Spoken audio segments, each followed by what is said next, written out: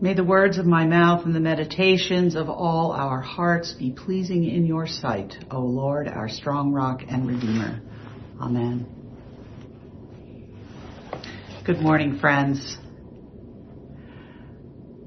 On my mind this week has been those wonderful words from our burial rite in the Episcopal tradition, those words from Job. As for me, I know that my Redeemer lives, and that at the last he will stand upon the earth, and in my body I shall see God and know him as my friend and not a stranger. Know him as my friend and not a stranger.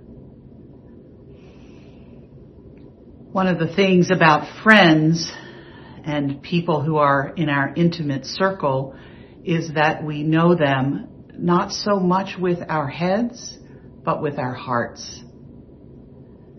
I was reading a book this week and he said, no one would mistake our relationship with our spouse or our child for being able to check off a list of characteristics. That's not how we know people.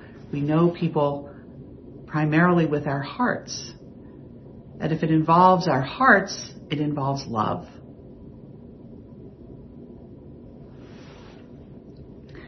In today's gospel reading, as Jesus is praying to God the Father before he leaves the disciples, he says,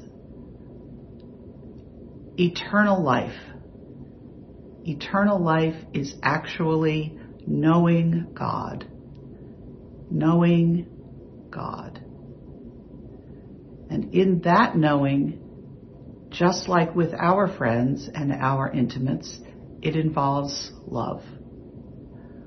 For God, the source of Jesus, the source of life, the source of everything we know, of everything that has been created, it all comes back to that great source of love. So isn't that amazing good news? We spend so much time thinking about what is this idea of eternal life and where will it be and how will it be and what will it look like? And those are all really good questions, but Jesus answers it for us right here this morning in the simplest way. Eternal life is to know God and to know him as a friend and not as a stranger. I was very moved thinking about this because in this time when we are physically separated from one another, the way that we share our love with one another and keep those connections alive is really challenged. I've heard from so many of you about how you long to hug your grandchildren.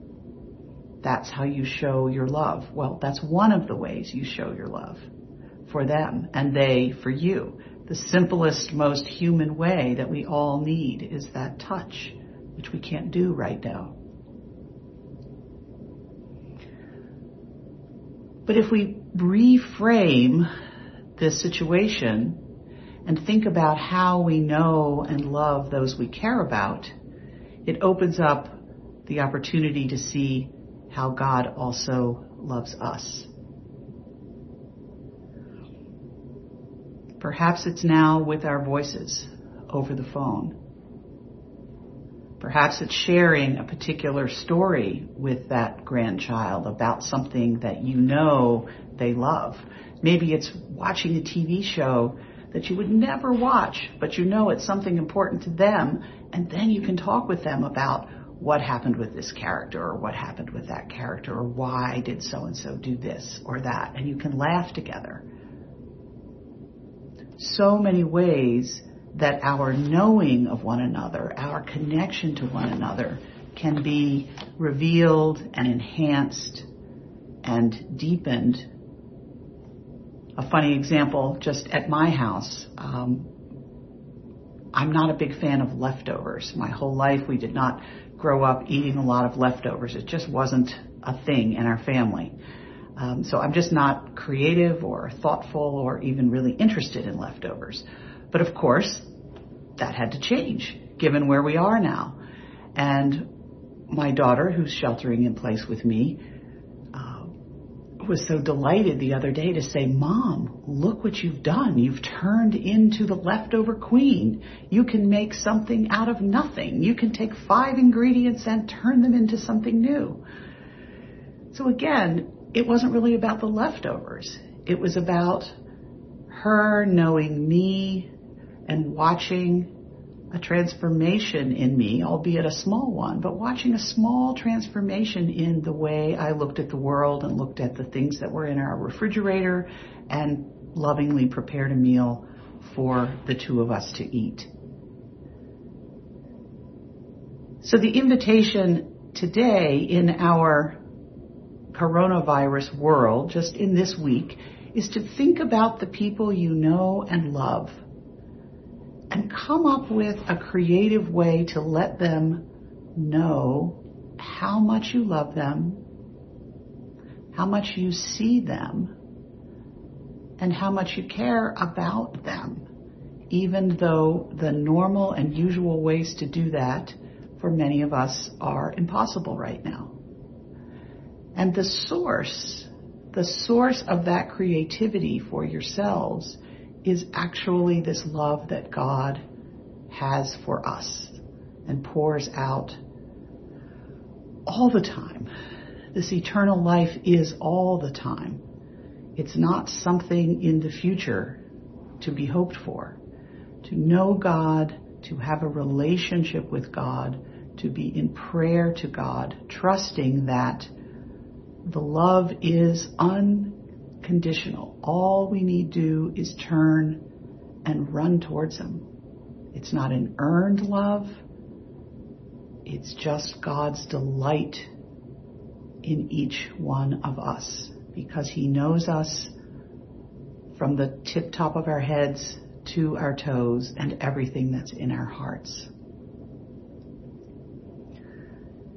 And just to end, remember that story, one of our favorite stories from the Bible, the story that we call the prodigal son. It's actually not really a story about the sons. The sons are in the story, the older son, of course, the one that many of us relate to, the younger son, who many of us relate to. But the story is really about the Father. The story is about that love, that unconditional love that God pours out for both of His sons, for each one of us, His sons and His daughters. That's the invitation for the source of our love, for the source and the creativity and the abundance that's available to us that we can then pour out for other people. So my hope and my prayer this week for each one of us is that we can bask in that prodigious love that's poured out for us completely unearned. God so loved the world that He gave His Son to come and be with us as the embodiment of that love. And in today's story, as John tells it, Jesus is going to return to the Father. This past week was the Feast of the Ascension, and the earlier reading, the Acts reading, talks about that thing that happened, where Jesus appeared to just ascend into heaven, and everybody stood there and looked up, because of course we would look up. It would be a wild thing to see. But the angels who are passing by looked at the disciples and they said, "Why are you looking up there?" So that's the question for us that Jesus answers. Why are we looking up there for eternal life? Why are we looking someplace else for eternal life? He tells it plain, which He doesn't do very often. Eternal life is to know God here and now, as close as your next breath, as mysterious as the faraway heavens, but as close as your next breath, as close as the people you love, the ways they're reaching out to you, and the ways you reach out to them. So may we bask in that truth today, my friends. God is love, the source of all love, the important transforming power of the world is love. Amen.